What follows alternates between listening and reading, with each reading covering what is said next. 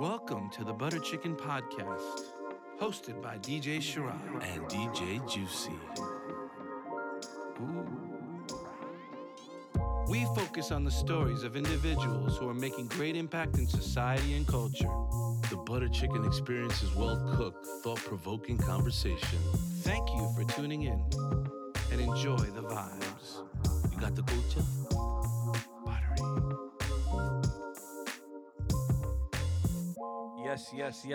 Yes, party people, New York City and worldwide. You already know what it is. This is your boy, DJ Sharad. And DJ Juicy, baby. Juicy, what up, son? Chilling, sure. I was cracking, bro. I feel like I'm in Queens right now. I'm excited today, boy. Yeah, why are you excited, bro? Because I love hip hop. Do you like music in general? I love music in general, but I love hip hop. What is your favorite genre? My favorite genre is hip hop. Your favorite genre is hip hop? Yeah. That's interesting. I didn't know that. Yeah, it is. I thought Absolutely. your favorite would be Bollywood. Not B. Fuck out of here. Yeah. I fucks with Bollywood, but it's not my favorite. Really? So hip hop's your number one, and now I see like when you play, you're playing a lot of this like soulful, funky, Latin-y, housey, tropically shit. Yeah, I fuck with that shit too. 122 BPM, Yeah. 125 BPM. I've always been into like deep house, tech house, shit like that, but hip hop is the core. That's the shit that really got me excited about music when I was young. You know, we spoke about it a couple episodes ago. You know what's so crazy is that obviously I love hip hop too. I like all music in general. Right. Hip hop actually led me to study soul, funk, breaks, classics. So it started with me for rap, but then I dug deeper into other stuff, and I love that stuff too. Obviously, when I moved to Long Island and I made a lot of other friends, I started liking house music. So I like a lot of different genres. Dancehall's huge for me. Of course. Right? So, and then obviously your love for Punjabi music is That yeah. outta here. If we're talking Desi music, I think Bhangra is bigger for me than Bollywood, and If you could only have one, it would be Bhangra over Bollywood? absolutely What do you think it would be for me? Of the two? Bhangra and Bollywood for you Yes, has to be Bollywood over Bhangra. I would say so. Yeah. Yeah, Yeah. I like it a tad. I think there's more diversity in it, Okay. in my opinion. But the reason why I ask you about like your favorite musical style and like genres you like is because nowadays when artists are making music, we don't necessarily have to put them into a genre category or into a box or say that person does rap or that person does soul or that person does desi beat or whatever it may be. It's because nowadays I feel like the music that's coming out and the way the world is working is that there's so much diversity in projects that we're listening to. Mm-hmm. And one project that comes to mind that's very, very, very diverse, or actually an artist that I feel just kind of touches all genres of music or all styles and incorporates that is a cat that's from not too far away from where from. He's from Astoria, Queens. And that is a gentleman by the name of Anik Khan. Anik Khan. Welcome to the show, man. What's up, y'all? Thank you for being here with us today, man. It's a pleasure. Big up, Anik. Thank you for having me, Sharad. That was a fire ass, like, that was very seamless. It was like silk. The way you were like, and I know about someone. He lives in this story. His name is Anik Khan, and the camera just went shh. That's how we do, bro. We're an episode, Yeah. you know, we're up there now. We're G's at this podcast Yeah, shit now. that was very fire. How you doing, man? I'm good, man. I'm good. So I've actually wanna tell you that Juicy, I, and a bunch of people in our circle are genuine fans of your music, what you bring to the table, and it's fair to say that we want to see you win. Thank you for being a believer. Okay. I appreciate it. And many people know you for the records you're putting out now, or like the people that might tune into Butter Chicken might know you for, you know, Habibi, which is the single you put out recently with the video. But you've been doing music for a long time, and prior to that, you have a history that's led you to this point so far. And what we try to do at Butter Chicken is tell the come-up story. Try to tell, give the listener perspective from not just what you're doing now, but from where you come from. So we just want to dive right into it, man, and just know where you come from. Let our listeners know where you come from, both from the hip-hop side or from the Queen side, and then also culturally, like who you are. Who is Anik Khan? Yeah, so I was born in Dhaka, Bangladesh. I moved here when I was 4, and moved to lower income apartments in Astoria. 6 people, 1 bedroom type shit. You know, and then grew up in this Queen shit, in this R Train shit. And kind of shaped me, molded me, and started getting into music from my really good friend Sergio Carrasco. He handed me Fruity Loops when I was like 16, and I was like, oh, this shit is fire. So And some people don't know what Fruity Loops is. Is that FL cereal? Studio. That's not cereal, right? Nah. What is it's- that? It's FL Studio. Okay. Yeah. Talk about that, because So, some yeah. of our listeners are not educated in the music. So before it was called FL Studio, it was called Fruity Loops. right? I'm Mhm. glad they changed the name, right? Nah, I fuck with Fruity Loops. I'm not gonna lie to you. But I think they was like dealing with something. Anyway, but yeah. So he handed me FL Studio, and before then, all I did was play ball all day, like every single day. Doesn't mean I'm good. I'm not. I mean, that wasn't like a segue to be like, I'll beat your ass. That's but that's all I did. I played ball mad times, and then I got Fruity Loops, and I just started making beats. I was making beats all the time. That's all I did. I stayed home and I made beats. Interesting. And we had moved early high school. I moved to Virginia, Mhm. and I kind of got like, for a little bit of my life, I kind of got like the suburban life for a little bit. And I met Sergio out there in Northern Virginia, and he handed me Fruity Loops, and I just started making mad beats, and we put out like our first little thing, like Yeah. a little fucking EP. Okay. And I was like a junior or senior or some shit, and like What was it? it was rap shit. It was so funny. I was so trash. Man. What year was that? Like 05, 06. Oh, so years ago. Yeah, I was trash. I would like talk about Queens on a song called California Dreamin'. Like, it didn't even make any sense what I Okay. was doing. I was just doing it because Right. it's what I wanted to do. And I got like most, like in the yearbook, I got most biggest chance to get a record label or whatever the fuck that shit. Like how they do like the Yeah. most Best fashionable or dressed, whatever, yeah, like yeah, type Right. shit. Like, they gave me the one who would probably get a record deal. It was just hilarious. Quick question for you. Yeah. So you didn't go to high school in Queens? Nah. Okay. Yeah, So yeah. You what year how old were you when you moved to Virginia? I don't remember. Okay. But it was in the early teens. okay. Yeah, it was like 14ish, some shit like that. But then I moved right back after that. So you did your whole high school in Virginia, Mm-hmm. being a Queens cat. Mm-hmm. That shit was really different. Explain that to us, 'cause like you're going from super diverse. Is it like that where you? Yeah, went to I went Virginia? from Queens, New York to Leesburg, Virginia. I don't even know where that is. Yeah, just imagine. Right. So like I walk in and like it's just mostly white people. Your family moved, or just Yeah, you? Okay. everybody moved. It mostly white people, and then there's three black kids with like Hollister and khakis on. Okay. And like 2 Mexicans. No brown, like M- South Asians. Only one.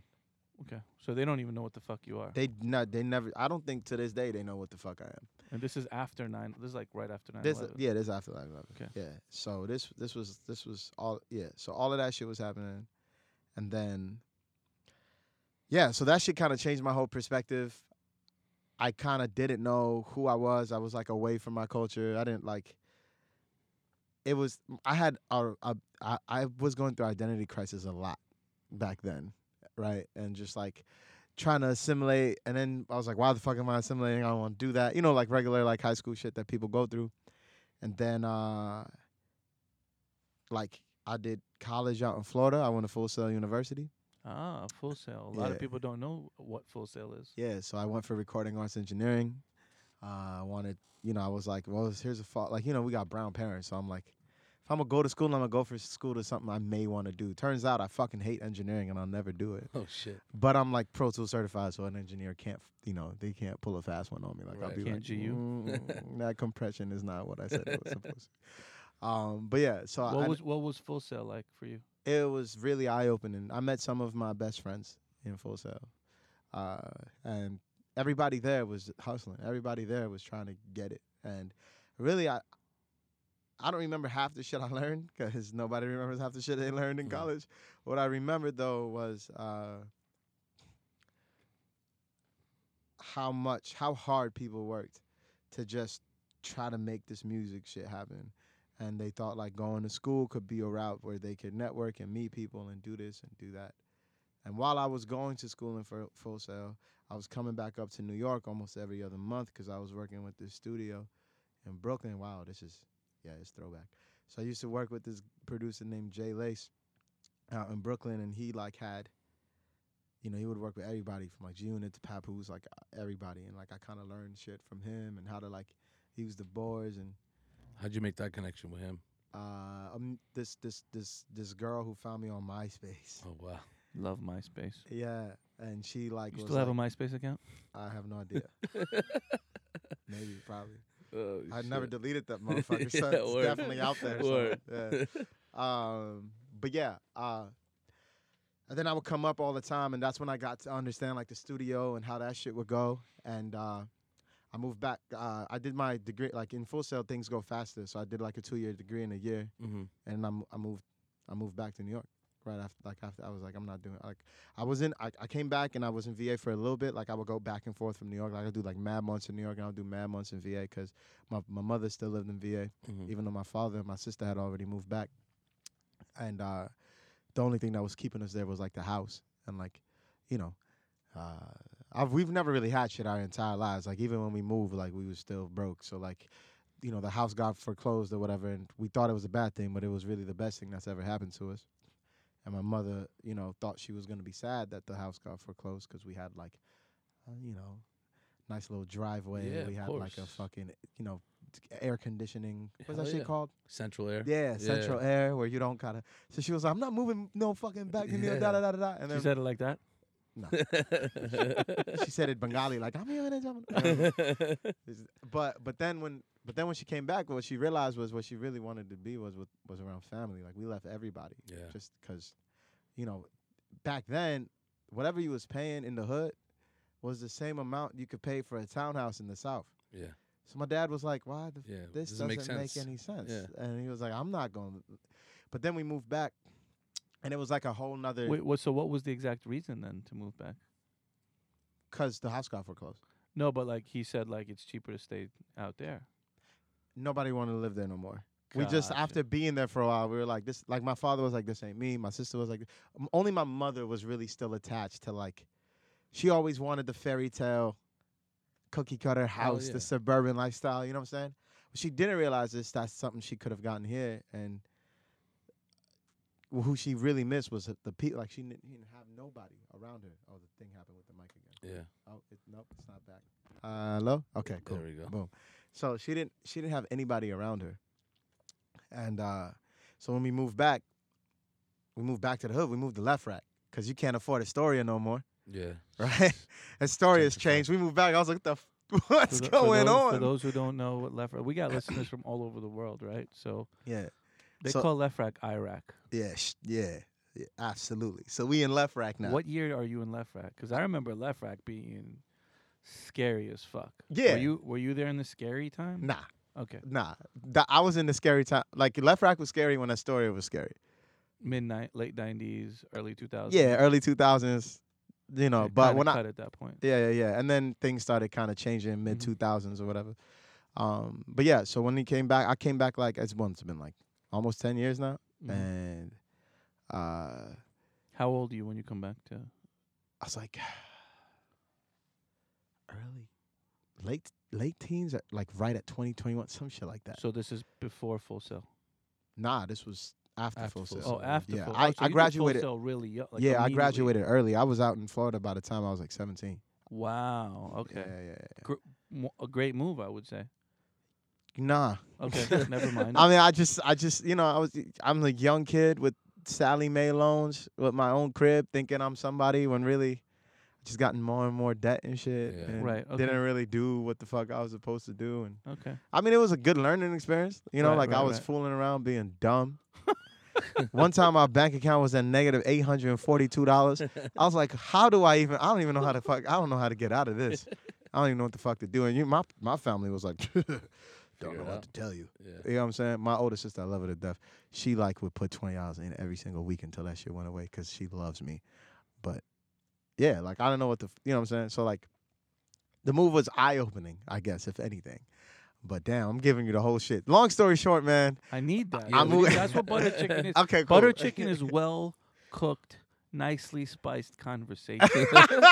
This shit ain't no like Mickey Facts. D's, bro. Facts. This facts. is butter We're not doing chicken. fast food over here. Nah. No, this is We're not this- even buying the garam masala. We're like really Yeah, we're grinding. grinding this that shit. shit. grinding it. Okay. We're Yeah. grinding. All right. Put it in the slowly. pan first and then grind it. Mhm. You like what? And I'll put my mother's curry chicken up on anybody. Of course you would. Yeah, I I'll put my fight mother's for up it. against your mother. Nah, but I win. Tell you right now, we could do that. That's not with anybody who want it. I bring the drama with my mama. next time we see you, you better bring a pot of that. I'm not bring. Y'all could come. Listen, this is Done. gonna be a Are whole we invited? competition. Yeah, absolutely. good. Either We'll this be Friday, prepared. come through. Okay. We be feasting. And I live in Richmond Hill, so you know the whole block got soca playing Oh hell yeah. till 4 a.m. Hell yeah. We're out there. We used to do a lot of parties in Richmond Hill. I bet Yeah. you don't know that. I don't, cause I couldn't get into none of them shits, man. The only ones I got into were the day parties. I You used to remember? do Oh, yeah, those. hell Remember yeah. Queen's Day The parties? day jams, yeah. They don't. Nobody knows about shit like Nah. that. You used to come to those? Can you break down what a day jam is for We you? will when you interview me on the podcast. We're interviewing, but day jams were incredible. Yeah. So you went to day jams? Of course I went to day jam. Yo, we're going. Nostalgic. So are we not doing agenda? We're just doing freestyle. Yeah, fuck it. Fuck it. But I want to know one thing first, actually. Wait, Queen's Day Jams. We have to talk about that.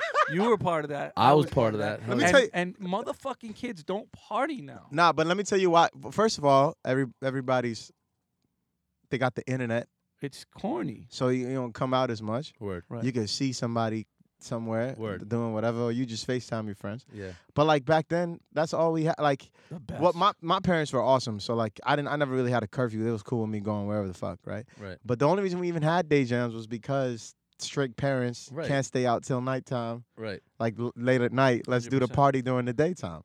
Cut out of high school early and just fucking go and party. it I met a start- lot of Ghanese and Trinidadians. Oh, heavy. And it In was them parties. amazing. Yeah. It was amazing. That's where I thought I was West Indian. Mm. That's when I started I mean, thinking I was Ghanese. Some of your records have a lot of West Indian influence on it, and we'll get to that. But Yeah, back to the absolutely. day jam. Yes. So they started because of Brooklyn Queens Day. Yes. Brooklyn Queens Day was. Do they not? They don't have that no more, right? I don't even know. We need. I live in the suburbs we now, sh- so I'm removed I'm from that. trying to do a Brooklyn Queens Day Yeah, again. that's- We'll that's- talk, Is Ani, Brooklyn we'll talk Queens Day about that still later. I exist? don't think so. The yo. BQ, If- it now should be called the BQE. If Facts. you, Facts. because I know you don't just do the music shit. I heard you earlier talking about doing this food thing as well. So Yeah. you're obviously diversifying what you do outside of music, which is exceptionally smart. You probably have a good team around you and a good head on your shoulders to be doing stuff like that. But Brooklyn Queens Day specifically was a day off, right? Mhm. And that was why we were able to throw a party, because all the South Asian, West Indian kids would not tell their parents that the school was closed. Yeah. So they'd be like, "Oh, we're going to school." And for those parents that knew school was closed, they'd be like, "Oh, I'm just going to like Amna's house to study, or this one's house to Right, study, right, that right, one's house right. to study." And He said Amna. that was a heavy Queen's name. Wow. Mm-hmm. And the Long Island kids just cut out of high school. Jyoti's going to Amna's house. We would make fun of all of the Long Island kids when they come over though. Yeah, They'd be you like, could "You tell from where? You could tell where they're from. Boy, you not from New York? Get the fuck." So they were at clubs in Queens, Yeah. Well- In Richmond Hill. Yeah. On Atlantic. Atlantic, Liberty. Liberty. Jamaica. Lefferts. Some of those clubs were Soca Paradise, Oh my gosh. Calypso City, Yep. Caribbean Tropics. They still got Calypso City, don't they? Amazura. Yep. Amazuro, they Yep. still got. and, That's still and Mirage, Mirage, was yeah. shut down, which Yeah. we were the ones that brought- Mirage was the one where you get stabbed.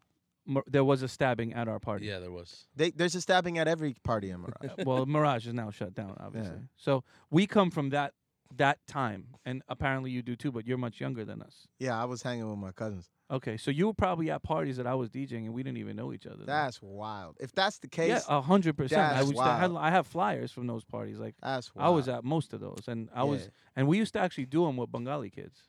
Yeah, because Bengalis. The our partners in doing those parties were Bengali kids from Queens. Wow. Yeah, three legends. Kevin Little. Remember we brought Kevin Little out here. Yeah, we brought First- Kevin Little. For real? We brought Kevin Little to this country, bro. Facts. What? Yeah, we were the first ones. He came. We picked him up in my dad's Ford Taurus. But Tempted- enough about us. Tempted to touch. No, that was No. Turn Me On. Rupee was tempted to. Oh, touch. you're Yeah. right. Yeah. Yeah, you're but right. we had Rupee too. That's right. Wow. All that shit. That was like our we love that. So that's where we come from musically, which is why I identify with your music fast. Hold on, you gotta give me a second, cause you just said you brought Kevin Little out here first. I have proof of it. Okay. And also, I'm just going back to, I'm just thinking about, there was one time me and the homies went to a date. Not, it wasn't even a day jam. It was like a night party, and they just let me in because I was with my older cousins. Mhm. And like one of my cousins like bagged like some Guyanese dude's girl, and they just started stabbing right there. Mm-hmm. They be poking. Mhm. And that's it. Quick, yeah, You yeah. don't even That's right. ta-ta, You don't see him. and then what the fuck just happened? Was that a mirage? I don't Probably. remember, man. Probably. And that was like, damn, you just took me all the way back to all that. That's crazy. Yeah. Wow. Good old days. I love those. I love days. those days, man. I love the guns coming out at the club. Ah, sun's out, guns out, man. That was a whole Freaking different amazing. time, And man. I wasn't even scared. Like I would Nah. never put myself in those Nah, situations now. But it was the Like I part. would never like book me to DJ. Yo, I'm coming with 8 bouncers, bulletproof vest, or I'm not coming to that neighborhood. But we were also rolling around with a bunch of goons too. So like, That's how. Yeah. You know what's funny? That people. That's how I'm known out here. Now. I Now? be 30 deep now, even now, wherever I'm going.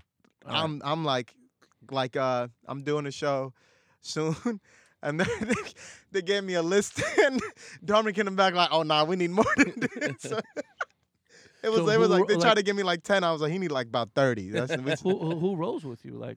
Huh? What type of people? Like you just got a squad that deep? Yeah, absolutely. Like the men around me, like they're like good guys, and like people I grew up with. Like nobody I know that's around me I've known less than like 7 to 15, 20 years. My circle is like I have a small circle when it comes to like the people around me, but it seems big to everybody else because you say you're coming 20 deep with people or whatever the fucking case may be, but that's it. That's those 20, and those are like my I trust my life with those guys, and like I don't need any more. You know what I'm saying? Like that's Yeah, it's- 20 is it's- good. stays They right got to get through 20 people to get to you there. stays right there. You know. Yeah, I like Yeah. I like that, man. So you keep your circle tight. Left rack, and then music. Like you had that one EP in '05. Where does it start for you in terms of really getting into the thing of, hey, I'm gonna do music? So I went through a bunch of industry bullshit for a while. Tell us about that. I was the co-founder of Motown, Mickey Stevenson, found me when I was about 19 years old. Flew me out to California and shit. And What do you mean found you? Like, did you have music out at that time? nah, I knew somebody that knew him. Sent him my stuff. He was like, this kid is dope. Oh, so you were making records at that time. I've been making records since I was 16, 15. Okay. Are those on the internet and findable? I hope not. Okay. Probably, but they're trash. Yeah. Okay. It was like I really had to work at this shit. Okay. Like I didn't get good. Like I wasn't always good. You know what I'm saying? Like So now you're good. yeah. Are you great yet? I don't know what that means, man. Okay. To I'll me, take it's that. like for me, it's like if the shit is mixed well, produced well, done well. Right. After that, it's after that it lies on opinion. Mm. You know what Right. I'm saying? Right. So, But you could say now you know how to I make could a do record. those shits. Yeah, I could make sure it's produced well, it's mixed well, and it's presentable. Right. And after that, if somebody wants to call it great, they can. If somebody wants to call it trash, they can. I think we stare at word a little too much. You know what I'm saying? Like, great to me, like that. It's really a concept that doesn't make sense to me because one person's great can be another person's like, what Yeah, the fuck? trash. You know what I'm saying? Like Yeah. it's basura. Yeah. And then you're like, well, then who's right and who's wrong? Right. And you're like, It's well, all subjective at that it's point. at that Yeah. point, it's like there's no actual stats that can tell you you're great or not, unless we're going by numbers that talk about like how successful you are. That has nothing to do with you being great at what you do. Right. You know what I'm saying? So great really just comes down to Prior whatever the fuck people think it is. prior to your Fruity Loops experience, like, and that's kind of where you started making beats and really musically influenced you. Were you listening to any specific artists that influenced your sound? 100%. Yeah. Bob Marley's probably my biggest Okay. influence. Like you said, I'm a Queens kid. So I grew up with West Indian music. Mhm. I grew up with Bengali music. Mm-hmm. My father. But That's like when tight. it comes to anything art, poetry, Yeah, flutes. absolutely. We kind of was like, When you here, say guys. we, you're talking about Bengalis. yeah, here, Yeah. guys. Here's the foundation of it all. I'd like to talk about that for a second and touch Okay. on that because it seems to me that you know, or you've spoken in multiple places about being Bengali, and you don't hide the fact that you're from that part of the world or you're from that region of the world, and you know your history. My father's a freedom fighter. He made sure I knew my history. Tell us what that means, because there might be some people that don't even Yeah, understand what so Bangladesh went so through. Bangladesh is one of the largest genocides in history. It happened because of Pakistan. Pakistan still doesn't acknowledge it. Has never like apologized for it. Kind of like, like the Turkish with the Armenians. I don't say that as like I hate Pakistanis or something. Like it's like I'm just stating like actual facts of what yeah. happened.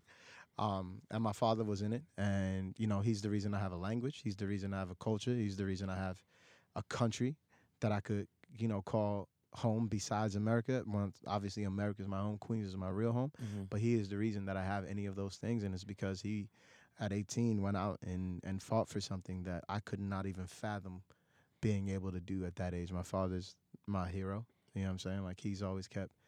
We was broke. We've never had shit in our lives, but he's always made sure to keep food in the fridge and keep the family close. And there's nothing really ever I can ask more. He's the most thorough man I know.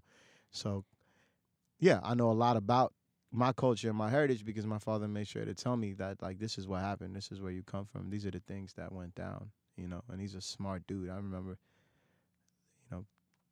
reading a history book in high school and him going like, so let me get this straight. You're reading about another country from a country that didn't go through that thing.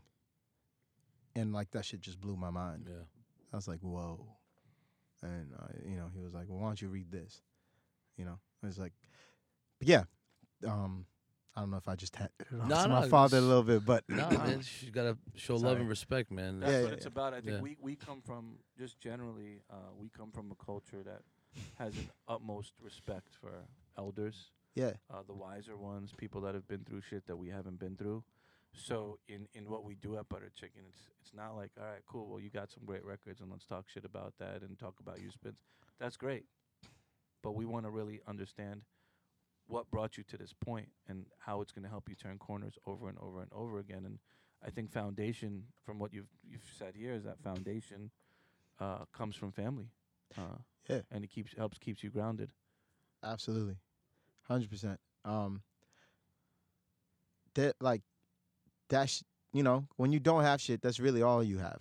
You know what I'm saying? When you can't do shit, but like, when you leave, get out of school and all the kids are grabbing Mr. Softy ice creams and you can't, you're like, fuck. You know what I'm saying? Like, like you want a vanilla or rainbow sprinkles and you can't do that shit, And your mother feels bad as shit and then like she's angry at you outside because you keep fucking annoying her to get some. Right. But inside she hugs you and she cries and she's like, I wish I could have. I'm sorry. Da, da, da, da. You know what I'm saying? Like, Right. that bond is just makes you stronger and makes you, who you are almost, You were talking about Motown and flying out. Yeah, right. Damn, we went on mad tangents because we also talked about Bangladesh and how Yes. the art scene is really from our side Yeah, of town that this nobody is wants to admit. But we'll talk about that Butter too. chicken, well cooked. Sometimes you just throw the You fucking, just throw some the shit in, masala right? in. Yeah, bro. yeah, Like, yeah. one place that I frequent a lot to this day, and I've frequented it through its changes, is 74th Street. Yeah, Jackson it's Heights. Bengali now. It is 100. There's nothing Indian there. It's like 4 stores Indian, and then the rest is 100% Bengali. So for everyone outside of our community, like meaning the South Asian diaspora, they're gonna look at it and be like, "Oh, that's the Indian spot." If Yeah. they don't know better. Yeah, But like 73rd has like Nepali spots. yeah. It's like in Bengali, Nepali, and Tibetan now. It's Yeah. so different. Yeah, like y'all our- got bread. Indians and Yeah. Pakistanis got bread now. Y'all left. Y'all went to Long Island. Y'all lawyers and doctors and shit. Nah, but everyone's moving further east, bro. Yeah. Even, like Yeah. a lot of Bengalis in Jamaica, Queens too now, yeah. and they were coming from Jackson Heights, and now the progression is slowly going east. So. My point to you is that if you go to any of these fucking Indian restaurants that are run by Bengalis, they serve butter chicken there. Word. So y'all fuck with it. Maybe you don't fuck with it. Yeah. Well, they also might just be smart and make sure they sell it. And 6th Street too is another place Yeah, that's so run it's- by Bengalis. Yeah. Where? 6th Street, New York City. 6 Did to you 7. know Oh, that? right. Yeah. Dude, that's Bengali town. I Like, just shot a video oh, did you over there? over there. Yeah. Is that? Did you get the Did you end up with the rickshaw? I did. We went with another rickshaw guy. Okay, as long as you got a rickshaw. Yeah, we got a rickshaw. Okay, cool. Yeah. Crazy. Yeah. So Motown. Yes. Yeah. Thank you.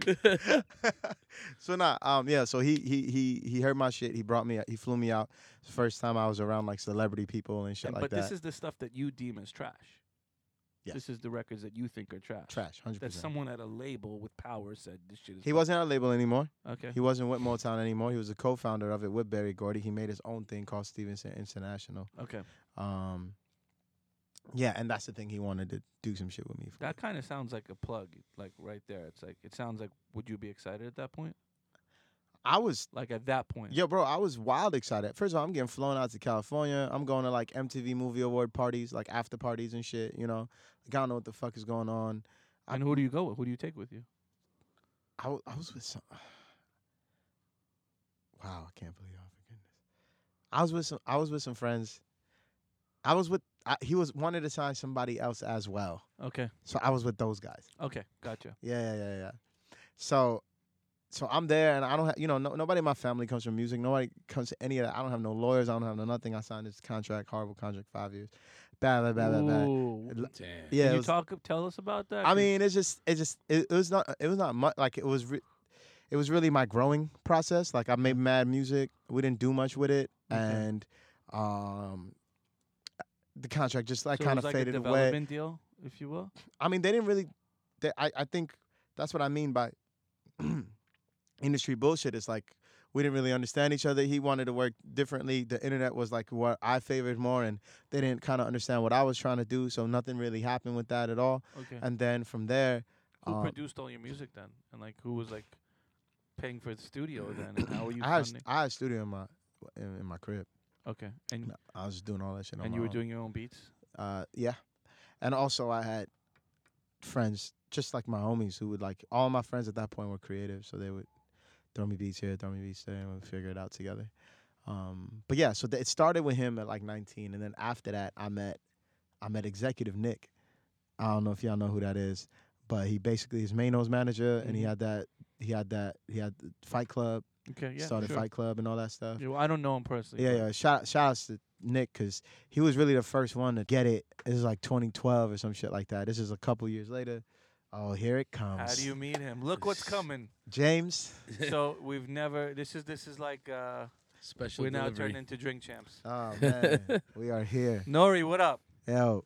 And he, Thank you. yeah, No, right. he just stepped in. Good belt gang. Oh, he got the big bottle. Sheesh. That's all you, bro. Let's talk about Wait, is it Yo, open? yo, my man. What Yo, is what that, happened? bro? Wow. Damn, that's so bro. disrespectful, my it. No, G. it's okay. That's perfect. Share the wealth. There's a lot here. Y'all want some?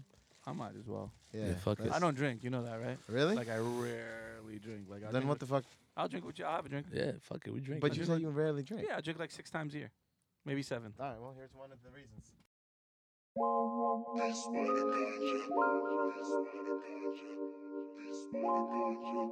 Hey guys, this is Mega from Holy Chic by Mega, and I am listening to the Butter Chicken Podcast with DJ Sharad and DJ Juicy.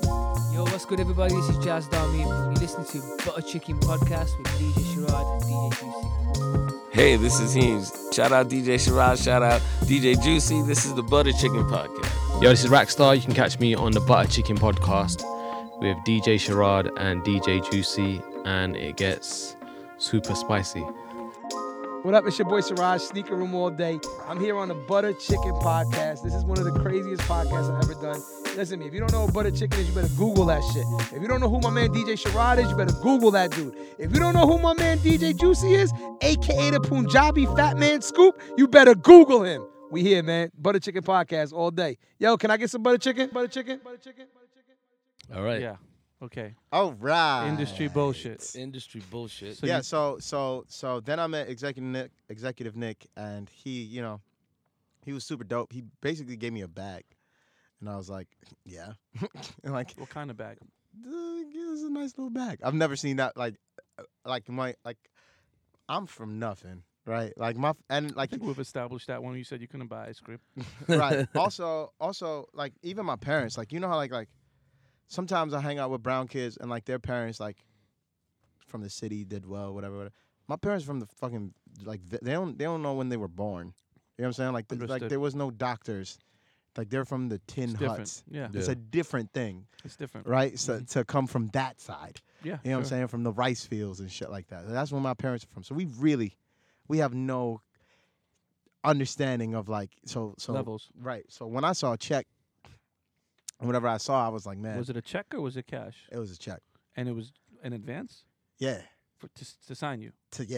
Yeah. With Nick and we tried to So on his management company. production. Production. Yeah. And he's great. He So he gave me a believed in bag. you. He believed in me way before anybody. But the bag, let's talk about the bag from a business perspective. Okay. Now I would have never done it. Okay. See what I'm Good. saying? Anik, here's the deal. Yeah. You might not know me too well, Mhm. and I might not know you too well. Mm-hmm. But what I want to make sure is that the listener gets some clarity as to what taking a bag really does to you Yeah. if it's not done right or properly. So the way I look at a bag when a deal is done is that's in advance. Yeah. Was that correct? Yes. Okay. What is in advance for the listener that doesn't know what in advance is? In advance is when you get money in your pocket that you owe back, that you should be making back through all forms of anything that you are as an artist, whether it's digital or et cetera, et cetera. And they're starting to come into shows now. And that's something you get in your pocket to be able to like hold as a loan. It's a loan. It's a bank loan. And people usually think it's not a loan.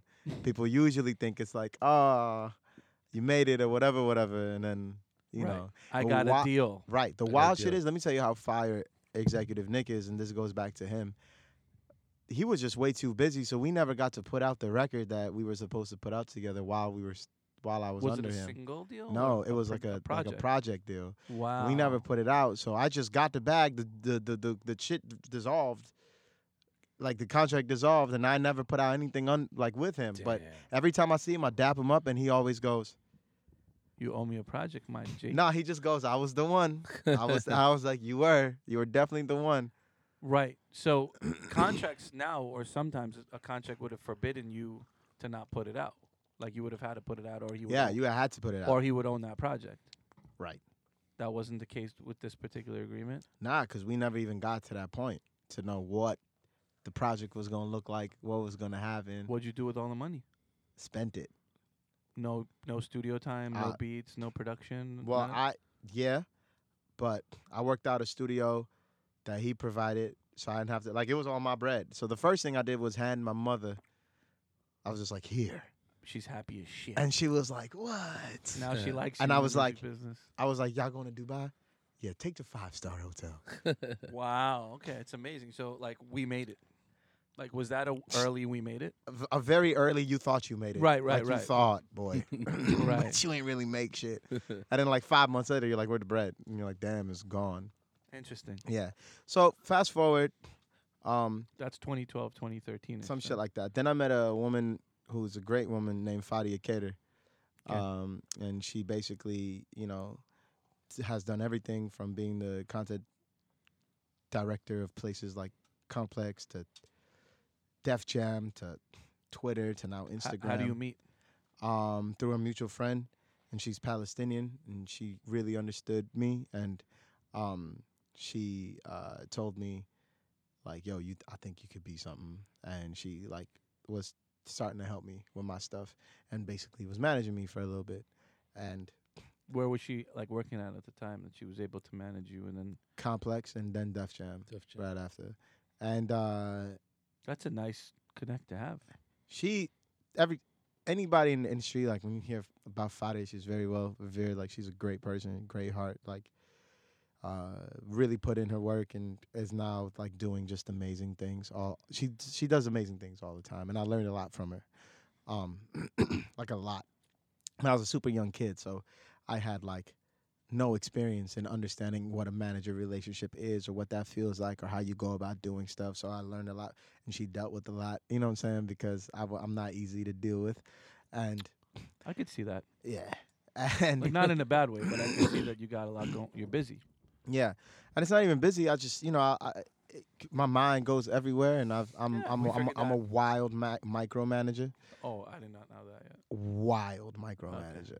We'll get into that. Yeah. But I learned a lot from her, and she just didn't have the time to like keep it going, and we kind of went our separate ways. On some good, like. Yeah. She's the best. Yeah, no, I only have great things to say about her. I'll never have anything So bad in to the say time about that her. she managed you, did you create any music? Yes, create a lot of songs. Okay. And so that is what happened, right? So it's not her, and it's nobody's fault. When I say industry bullshit, I just mean like I created this project, I'm about to release it, and then, her life, things happen in her life that I can't control. You know what I'm saying? Like these great things are happening. She needs to be able to, also get those things for her life and what she's doing. And so now I have this project that I kind of rendered or moved around, getting advice from her, and now she's not there anymore. You know what I'm saying? So I'm like, oh shit, what do I do? When you say project, this is an album? Yeah, so this is I Don't Know Yet. Okay. Oh shit. So this was the first coming out. I Don't Know Yet's been through 3 things. Nick, Wow. Fadia, and then finally, I met this kid on the internet. His name is Dharmic. Oh, He heard a wow, song. okay. I know that guy. He heard a song called Badman that I did, and he tells his story all the time because he heard me say some shit like,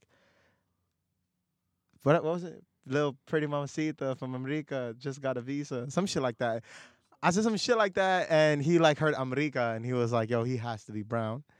And me, knowing myself, like, he hit me, never hit him back. He calls me, Anik calls me and goes, hit Dharmic back. And I go, okay, sorry. And I hit Dharmic back. Oh, so Ani was in the picture with you prior to Dharmic. Ani, yeah, Ani's been around for a while. Ani been around the block. He was out here spitting bars and shit. I'm aware. Yeah. So Ani was out here I making didn't get them. We'll talk about Ani used to whore me out for hooks. it. Okay. Yeah. Ani used to be like, give me another hook and another hook and another hook. Okay, so you guys have a long Yeah. history. Okay, Yeah, I did yeah. not know that. Yeah. So Dharmic, I link up with Dharmic. So what is he like? This is another MySpace plug, or is it now moved on to Facebook? Nah, this is Twitter. Twitter. This is Twitter, recent. This yeah, is yeah. this is 2 years ago, 3 years ago, Okay. some shit like that. Yeah. So we meet each other, and we're talking, and he hears the music, and he's like, "Yo, we could do something with this." And I was like, "You know what? Fuck it." I left everybody. I started this shit on my own. Got with Dharmic, 2 kids. Not like he's But 3. you got with him after like having so many failed manager relationships. Right. So now in my head, I'm just like, And what's his managerial experience? none. Before me, none. That's a good choice, Anik. Yeah. So now we just about to sit here with our heads down, figure this shit out as we go. And we learned so much. But at the moment I didn't give a fuck about what anyone else thought or didn't take any, I just did what I wanted to do, right? That's when shit started changing. That's when, I Don't Know Yet came out on Billboard. I did a South Asian experience. So my listening party was basically like I rented out an art gallery, and I got different art pieces from different people of the diaspora, whether it's paint or documentary, and each artwork was tied into one of my lyrics from one of the tracks. So it was 7 tracks or 8 tracks, and it was 8 pieces of artwork, and it was different people from different places, and it was just word of mouth. I It didn't know. doesn't sound like a typical standard album listening or release party. Right. And you curated that yourself? Yeah. Wow. So I didn't know. So I've always been about that shit, and I'll get into more of Mm-hmm. those types of things that I've done. But that's how I wanted to put the shit out, and I didn't know if people were gonna come or whatever. I look up, it's like 300 people inside, and this is like the first shit I've put out. You know what I'm saying, like ever.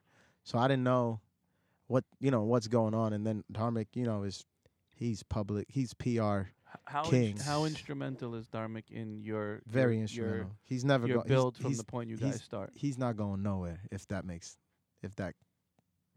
any sense I to mean, what sure. like he's verified. He's the reason we're doing this podcast. Essentially, you know what I'm saying? Like the only reason you even know me or my shit is because he did so he worked his ass off, man. He bugged people. He nagged people. He probably pissed people off. He didn't care.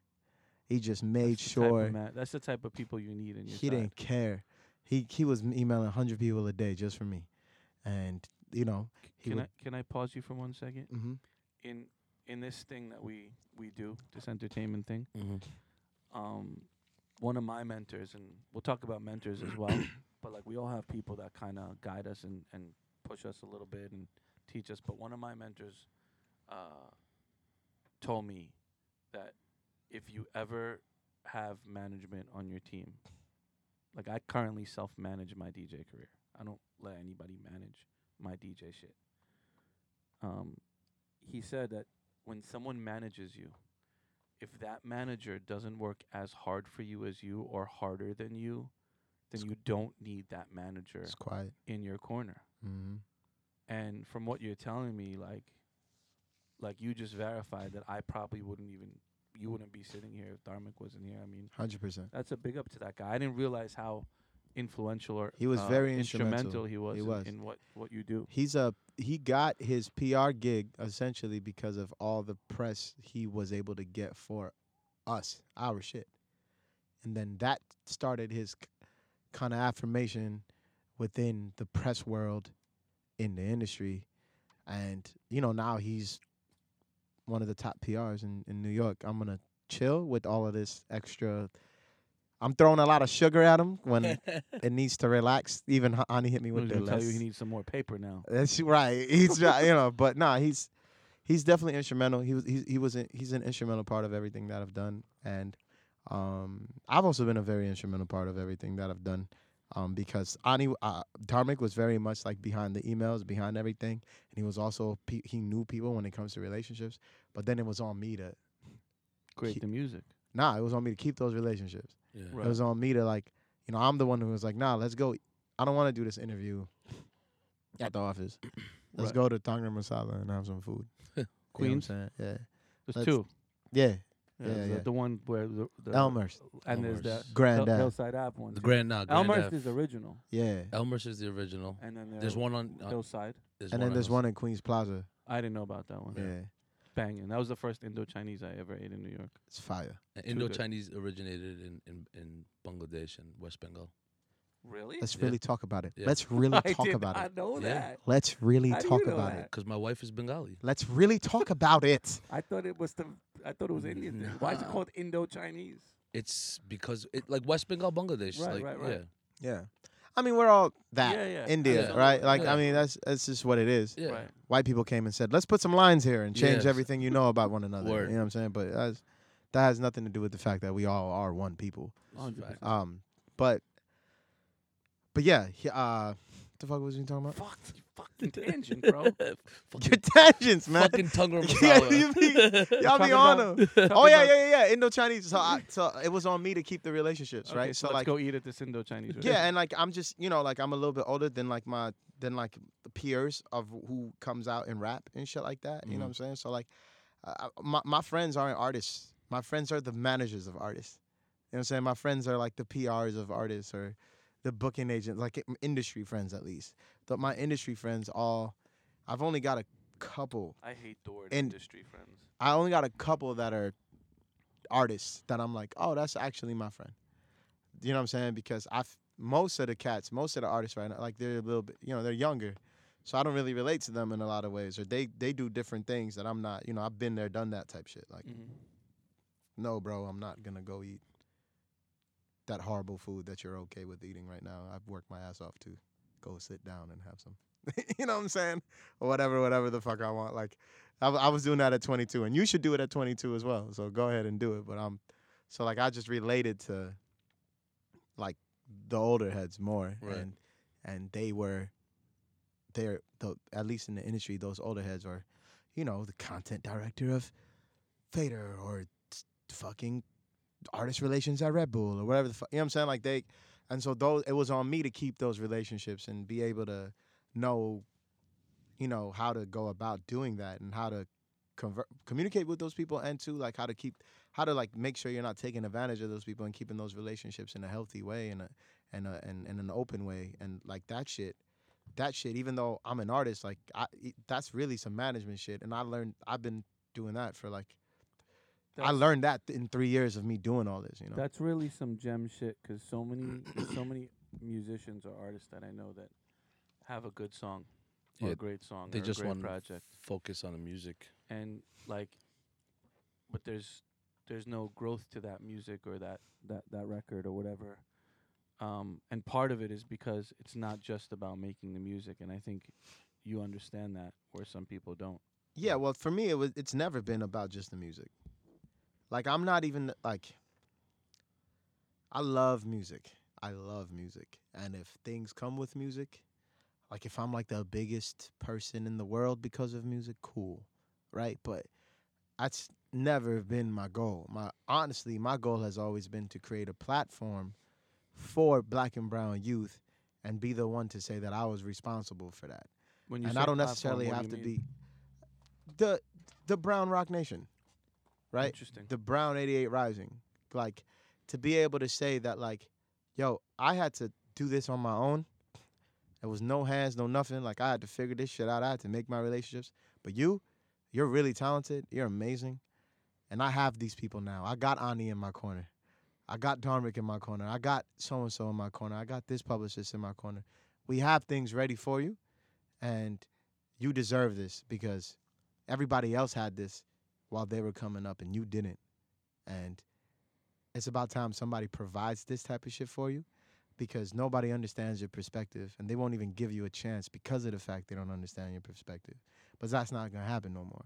You know what I'm saying? So for me, I want to be able to have, my end goal is to have a platform where I could say this Black and brown shit, this Indian shit, this Pakistani shit, this Sudanese shit, this Somalian shit, this Trini shit, this Guyanese shit. You guys have a home. You guys have a place where you could come in as entertainers, as art, as media, and have some guidance and know how to map out the way you need to map out. And that's what I want to leave with. You know what I'm saying? I'd rather be known for that than to be known for, hit records. But Habibi is so good. Not saying I don't want hit records. I'm not saying that I don't want them, nor am I saying that if I get to Madison Square level that I won't obviously I will accept that. All I'm saying is I know what my end goal is. Right. And that is what's valuable for me, is being able to leave that stamp and be able to say, like, yo, this foreign shit, my company's called The Foreign Affair. It's The Foreign for short. It's like DA? Huh? The or DA? The THE. Yeah, THE. we do all. Yeah, we're literate here. We yeah, we fuck with grammar on our side. THE? Yeah, the Foreign FOREIGN. Affair, but it's The Foreign for short. Okay. So I say it in my rhymes like, "Come fuck with the foreign," you know we know. Right. You know what I'm saying? So like, I didn't realize that was a company around that. and I haven't even told nobody about it, which is the crazy part. But I'm gonna announce it in July when I release some new shit. You actually just announced it because we're going to release this sooner. Ah, well. There you have The it. Foreign, you heard it first. Yeah. Foreign Affair. We'll Yeah. hold this if you'd like. Yeah. So The Foreign Affair, that's my company, and that to me is what I want to leave here. I want to be able to say, like, you gotta understand, man. Like, when I went to that Rock Nation building, and I saw Tata and Emery leaning on that glass wall, with this company, I'm like, y'all are drug dealers. Former. Right. Former. From Bed-Stuy. You know what I'm saying? Like, y'all are from where I'm from. I'm just across the highway. Like, how did y'all have this? That's what I want. I don't want to be the artist sitting here on this couch. I want to be leaning on that motherfucking glass wall with the fucking whatever cool clothes you guys have on that I can't pronounce because I'm not in that tax bracket yet. You know what I'm saying? Like, that's what I want. How do I do that? And for me, that's the legacy I want to be able to leave. Is I want to be able to bring up those kids and be like, yo, I got you. I'm going through these ups and downs. I'm going through I understand the format of this shit, and I want to provide the format for you. I want to give you a hand. Ain't nobody gave me no hand. Here's mine. Take it. Because when I go in the Rock Nation office, it's African Americans working everywhere, right? They're holding each other down. I see the unity there, and it's beautiful. And it's about fucking time you go into a fucking office in this music industry and you see a bunch of brown people and you see them helping each other and pulling them in and doing this or doing that. Or you go into a long office and it's an A&R listening to music and it's Mr. Sherrod, or you in there listening to the shit like, this shit is aight, or this shit is fire. Right. You know what I'm saying? It's about time that we have that. And that's really what I want to leave before I get go under or whatever the fuck the phrase is. You probably don't know is we actually share that sentiment where that's part of the reason why we do this. Yeah. Like, we sit here Wednesday nights. We leave our kids, our families, our wives, whatever, to come here and sit and create content to tell stories so that when that South Asian 88 Rising or that South Asian driven rock is there's stories to support it, to prove its 100%. existence, and to prove its realness. Like you walked in here and said, like, yo, you're a G. That's cool. But if me being a G leads to you or the next man having more opportunity to kick down more doors to create that space for more of us to come through, then ultimately, like, I did my job and you did your job so that the next guy could do their job. And it's very cyclical. 100%. I think when it comes to these jobs, I just want, like, I need a building. I need a building. I need a name. I need a fucking tagline. I need a billboard.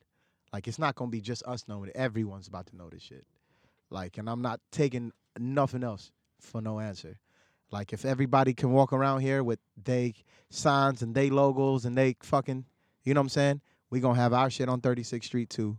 We're going to have our shit on the corner of wherever the fuck we need to have. You know what I'm saying? I'm not playing secondhand no more. So, for me, that's what I'm here to do. I'm going to find these brown venture capitalists. I'm going to find these Arab sheikhs and princes and habibis who could throw out 50. We want to talk about money? Let's go to the middle. Y'all really want to talk about some rap money? Let's go to the Middle East and talk about what these princes is doing and let them just throw that money at us like that type of change. That's all you need. You know what I'm saying?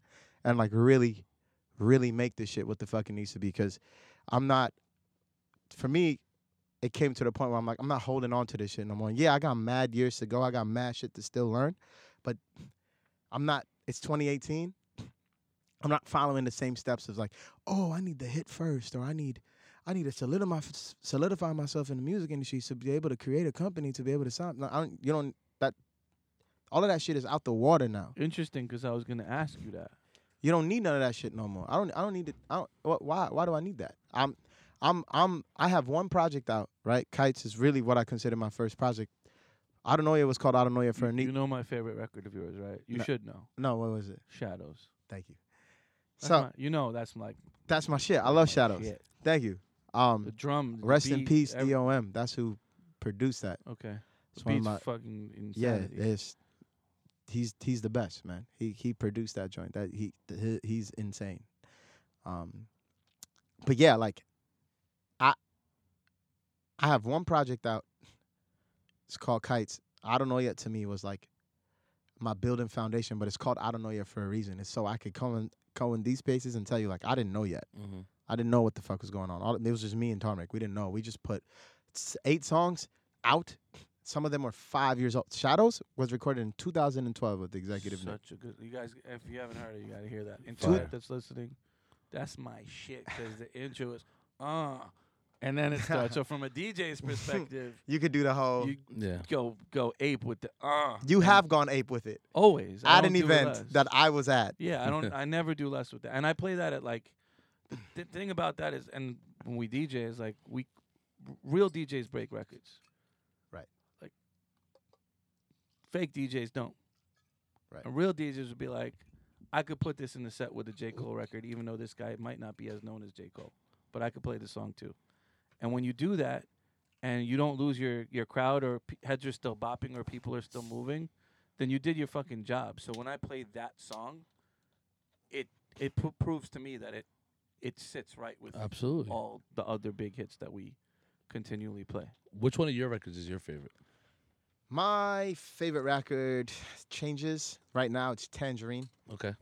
That's my favorite. But it's a hard mix between Tangerine and Mango Nectar. Okay. Yeah, those are my two. I think we did Tangerine at UDC. Yes, we did. Yes, we did. Very nice. But yeah, I say that to say, like, what I was trying to get by saying that with my first project and stuff is like even with this project, I've been able to do things that I never could have fathomed that I could have that you would do if you actually followed the timeline of what like artists need to do. You know what I'm saying? Explain that to like the guy who's in his room right now Yeah. making a record.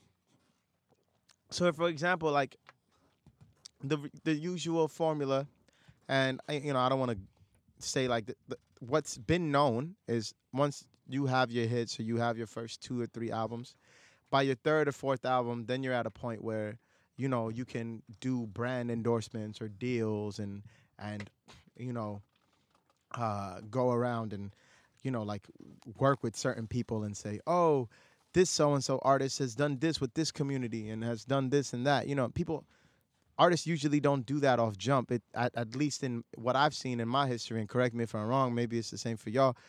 It's taken 2 or 3 albums for them to get to that point. You know what I'm saying? And for me, off of Kites, I've been able to work with Beats One, Audi. We're about to work with EatsCon, which is a big food festival. Kennedy Center. You know what I'm saying? Like it's like all of these things that are about to happen, and you That's would one project really. off of one project, and Right. you would think those things would happen after your big hits and Right. things like that. But that's what made me focus on the Foreign Affair more. That's what made me call Dharmic and Ani and tell them, yo, let's really talk about this shit and really focus on what's necessary because these things are happening now. And I thought this was going to be a late conversation, but this conversation can already start now. And yeah, I still have a lot to learn with music. I'm not even where an artist is supposed, I'm just a kid with a small buzz that's growing every single day and I'm still coming up. But it's 2018 and I've seen my peers like Ani be able to take something and make an entire company out of it. It's not 2006 no more. Right. It's not 1998 no It's more. evolved. Everything's evolved. Everything's evolved. So just because I'm not the number one hit guy or not the front runner in rap music doesn't mean this company shit or this Foreign Affairs shit or this this black and brown body and hub of a company can't already be happening. You know what I'm saying? That Right. shit can happen at the same time Right. in 2018. Simultaneously with everything. Yeah, I agree with that. 100%. I agree with And that. Ani's like, we don't even have to agree. We could just look at it. We could just look at facts. Ani went from starving artist to working 18 hours a day every single fucking day to now having 5 people who work under him and 2 interns with a digital media company, right? Ain't nobody give him that shit, No. right? Like he just did that shit. He literally just woke up one day and said, I'm going to do this shit. And now he has the shit. And, I say in one of my bars, like, Ani making more than I can count now. Taking meetings with the Ferris skin downtown. The money got me coming out the house now. You know what I'm saying? Like Ani is a huge example of how that, when I see that, I go, why aren't we starting the Foreign Affair already then? Because you started GRC and that shit is a thing now. So you ain't no fucking rap star. So why can't I do it? Right. And here we are. It's funny when you do music. We talked about this on another episode where when you do music, sometimes people try to put you in a box that you're a musician.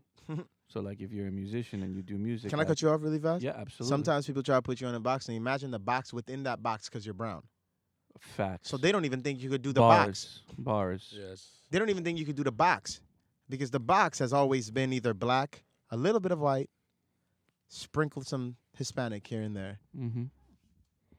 So there's a box within the box. It's actually, it's funny you say that because, in what I do from a music perspective, and I look at everything that comes out, new, young artists that put out music, and like what led me to take a liking to your music was that I felt it was very authentic, and it didn't come from a place of some made up shit. It felt very organic when I heard the first records that I heard. But I noticed the way you move versus maybe other people from our demographic is very, very different. Explain. I'm asking. I'm not. I can't explain. I need Okay. you to explain. But But like, understand at my level, I continue to study, right. and I'll never stop studying, especially the youth artists who I sit and I say, yo, let me throw them on tapes. Let me put them in my events. Let me support whatever they do because I believe in that particular artist or I believe in that guy's record. Even if it's one record I like it, I'm gonna fuck with it. But what I've seen, and this is after studying you from an sort of an outside perspective, but knowing a little bit of your team, knowing a guy who worked on your project, Raj, who kind of put me onto you, who put me onto you early, um, is that Shout out wh- to Raj. while most of the people in the diaspora are on this like, yo, let's fuck with each other type shit, or let's do this as a unit, I see you doing it as well. Hearing about the foreign affairs, wow. But you kind of stand in a different space than everybody else that I've seen. And is that intentional or is that just how things are working out? I think it's just how things are working out, man. I think it's completely organic. I think what you're trying to say is I'm starting to know who are the diasporic kids that are doing music right now, and they're very much in the diaspora of it. Correct. And I just don't think they grew up the way I did. That's all. You know what I'm saying? Like I grew up with black folks. Right. That's just what it is. You know what I'm saying? And I grew up with curry chicken and collard greens. That's my thing. Yeah, I heard you say that. You know what I'm saying? I like that. That's who I am. So it just naturally makes me be around that kind of perspective, or that's the perspective at least that I know. You know, Absolutely. I don't know the grow up with only brown kids story. Sure. I'm saying my story is the United Nations. I grew up in the most diverse place in the entire world. I grew up with West Indians, Africans, Greeks, Albanians, anything you could fucking think of besides Australia. Right. So in the birth of what you're telling, what you're painting this picture of this brown version of Iraq, And it's not just the brown. So that's the thing, black right? and brown, It's the black and brown shit. And that's Right. why I think I'm different. 100%. That's exactly, I think that's the difference between me and those other artists is that Mhm. even first of all, we as a diaspora have to look into our own community and talk about our prejudice behind black folks and what that looks like. And we don't do that too often. And how we're so close, but yet so far because of what we've been taught because of imperialism. And that's a whole nother podcast for itself. Part 2. Right. But, you know, we have to dig deep and understand that, like, not either one of us, none of us would be in this room without black folks. Right? All facts. Point blank, period. Yeah. Marcus Garvey, Huey P. Newton. I know this shit because I grew up with this shit. Right? I know my history because my best friends, my closest family friends, which is very rare in brown community, my family friends are black families. Right? So this Eid, my black family friends, who I consider my family, I don't even call, like, I literally say my brothers are coming up for Eid, right? And I go down for Christmas, you know what I mean? And we, as a people, don't understand, as from the South Asian diaspora, of how really similar we are. I think New Yorkers do because we had to be around these, you know what I'm saying? We had to be around everybody, and you're just a train station away from everything.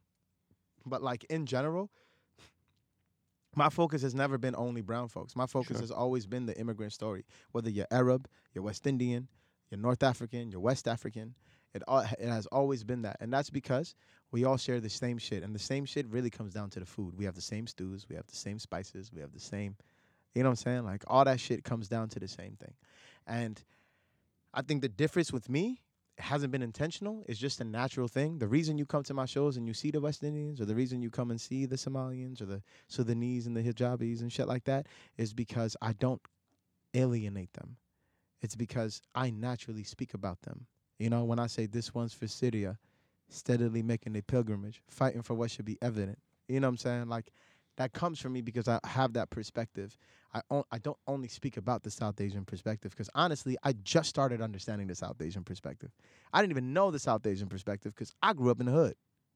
So I didn't even know. All I knew was dildo pago hai. You know what I'm saying? Or like scooch scooch out there, whatever the fuck. Big didn't- shit. You know what I'm saying? That's it. That's all Yeah. I knew. I didn't know the extra shit. Like when Bhangra, I love Bhangra. I Yeah. heard of Bhangra like 5 years ago. Yeah.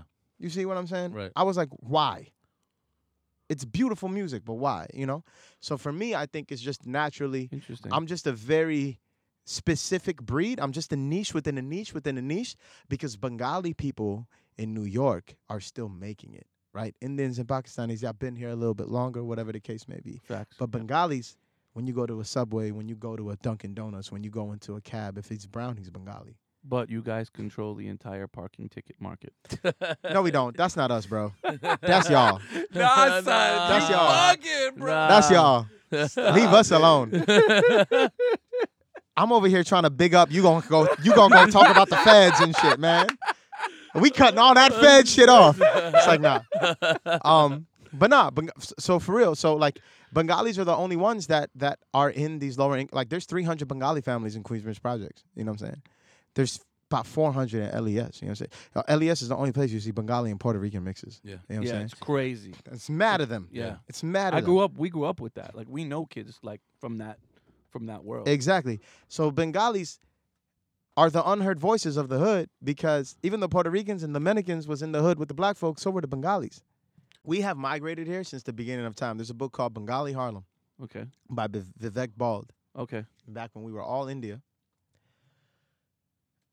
When the British came to take us and move us to the West Indies and things like that, y'all were like, take the Bengalis. Because we were like, you know, we're like the Mexicans of the South Asian diaspora. Like we're for some reason the come up country still to this day. Yeah. You know what I'm saying? Absolutely. Yeah, we are almost looked down upon. So that's why when you look at West Indians and you look at Guyanese people, like Guyanese or Trinidadians, they look Bengali or they look South Indian because South Indians and Bengalis were the ones that were treated like the lower class, right? So they were the ones that were shipped.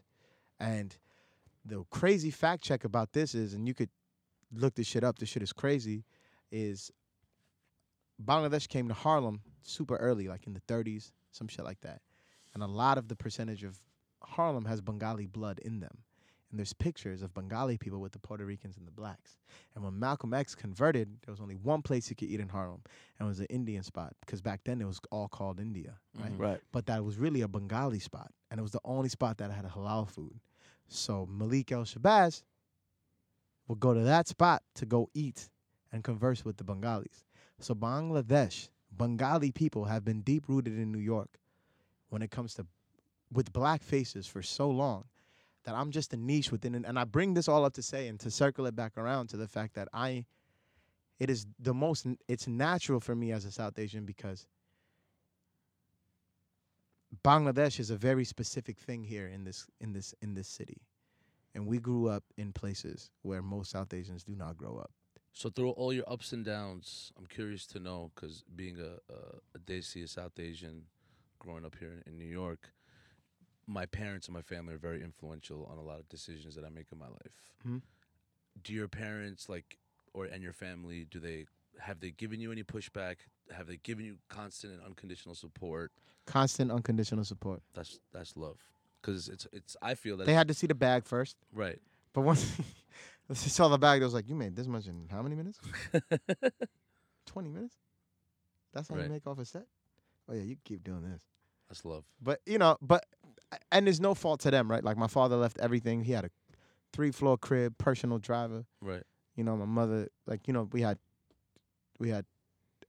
help and shit. You know what I'm Sure. saying? Like, you leave all of that shit to come here and live in lower income housing.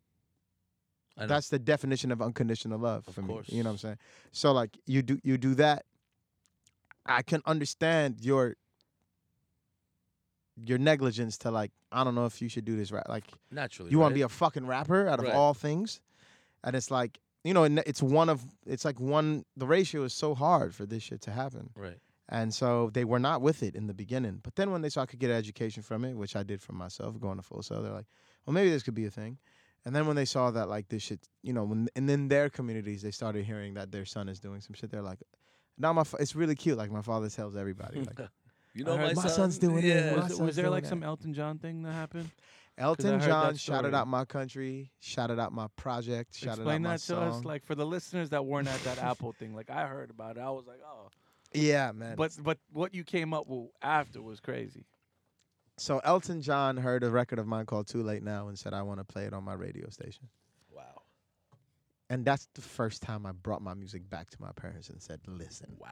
And they said, was this Elton John? I said, yeah. And he was just like, this new artist from, Anik Khan from Bangladesh. And if any of you is listening from Bangladesh. And I was just like, yo, he rep my hood.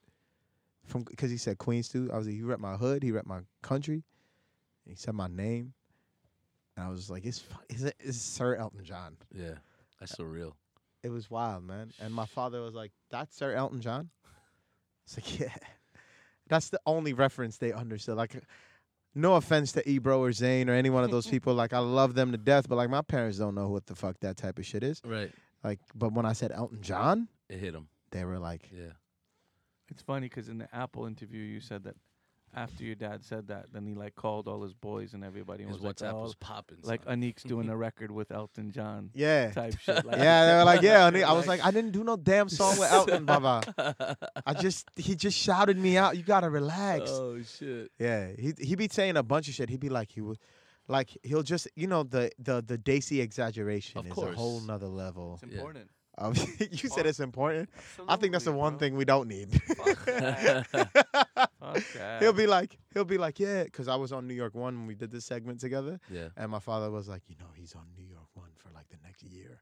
I'm like, who gave you that time frame? Did you just invent that in your head? Oh, like, shit. who told you that? That's what they're supposed to do. Yeah. Nah, That's a parental thing in general. I feel. yeah, but he's super proud. My mother, like everybody's super proud, and it's feeding me, right? Like I take care of that. I'm a breadwinner at the crib. Like this shit feeds me now. So Yeah. this shit changed my life. And Speaking on that, I want to talk about balance. Like, so you're a person first. always, You got all this music that people are waiting on because now you're in the game. You got this company that you're building. You got mouths to feed. And at some point, it feels like when you look at all that from the outside, like there might be pressure on you, or you have. At any point, do you feel pressure? And if you do, how do you balance life, like putting life ahead of everything else? pillars. I'm not religious at all, but for one thing I learned is like I got 5 pillars, and my 5 pillars are family, honor, loyalty, kindness, and respect. Right? And those things, I never crack.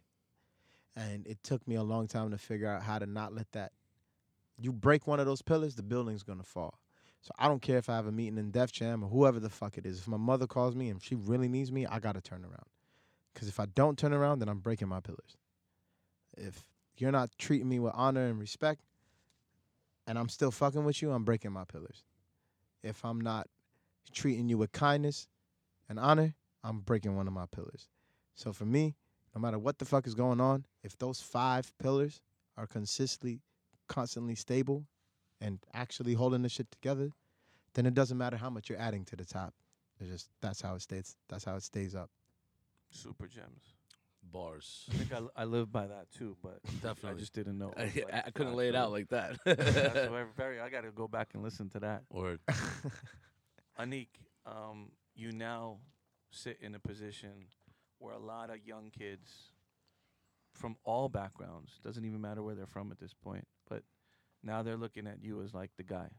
And Really? Absolutely. I wouldn't know. I Y'all would know. know this shit more. I know It's because fact. we're in parties. I Like, stay we're- away from this shit, so I No, don't know. it's a Like fact. we know. I know. I live in Richmond Hill with my nephews and my niece, so I don't be knowing what the fuck be going on. I know for sure, where there's young cats or cats in music or just kids from around the way. And I talk to kids. Like, that's a big part of how I play music. And I'll be like, yo, have you heard of Anik Khan? And people will be like, Anik Khan's doing it. Anik Khan's making us proud, right? So they're saying that already. Damn, that's crazy. And, like, we know the trajectory is this way. It's constant growth. And we know that you're not even near where you're going. So with that, do you feel that you have any sort of responsibility to the youth? And if so, 2 parts. If you do feel that, is there a message that you want to give them before we close this podcast? It's a very fine medium, right? I don't want anybody to look up to nobody. I want the idea of celebrity to be thrown out the window. I never grew up with that. Rappers ain't put food in my fridge. Rappers ain't pay my rent. My father did. So I would rather give that love, give that attention, give that perspective to the people around me that love me. And that's what I've known, that's what I know. But at the same token, I understand that people like to be able to relate to something, and I know that I relate to a lot of people. Does that mean that I change who I am for them? No, absolutely not. I do whatever the fuck I want to do the way I am. And if somebody gravitates to that, then beautiful, amazing. But if there's anything that I could leave with anyone, it's the fact that you are way stronger and way more beautiful yourself and with the people around you. I am no different from you, and I will never be better than you. Jay ain't better than you. All these people put on their pants the same way. Nothing about them is better than the people that are around you right now that love you. And that's the only thing we should be focusing on, right? And for me, it's cool to say that I'm it and all that other shit, and I respect it, I honor it, and I'll always honor it. But what's more important is for people to understand that by the end of the day, I don't know you. That's realistic, right? Like, I don't know you. I don't know. I can't help you with your education. I can't help you feed your family. I can't help you. That's not what I'm here for. I'm here to just give my perspective. And by the end of the day, if you can find that with the people you love, but still be able to enjoy what I'm doing, that's the balance that you need for yourself, because that's the balance I found for myself. I love Nas, but I never expected Nas to help me. I never expected Nas to show me the way. I expected my father to show me the way, because my father was there every day. Nas wasn't there every day. So for the youth or for anyone, I'm Anik Khan, and I know that there's certain things you relate to, but you are your own person. And there's so many things that you personally do better than me, do way cooler than me, do way flyer than me, that I could never do because I'm not you. And I need you to care about that way more than you care about me.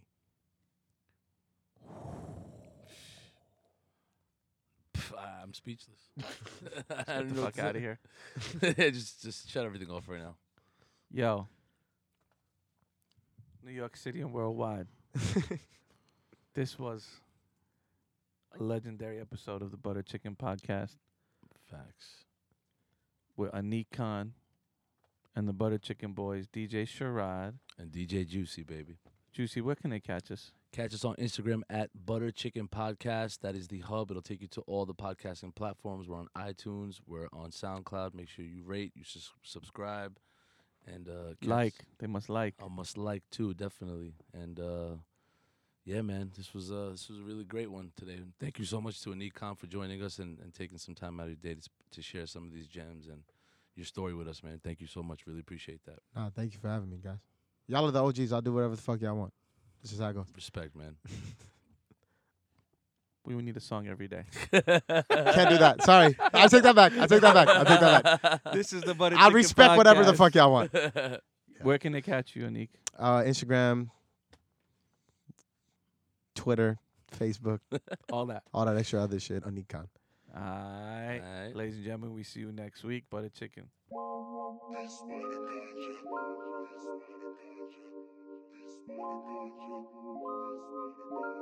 Peace,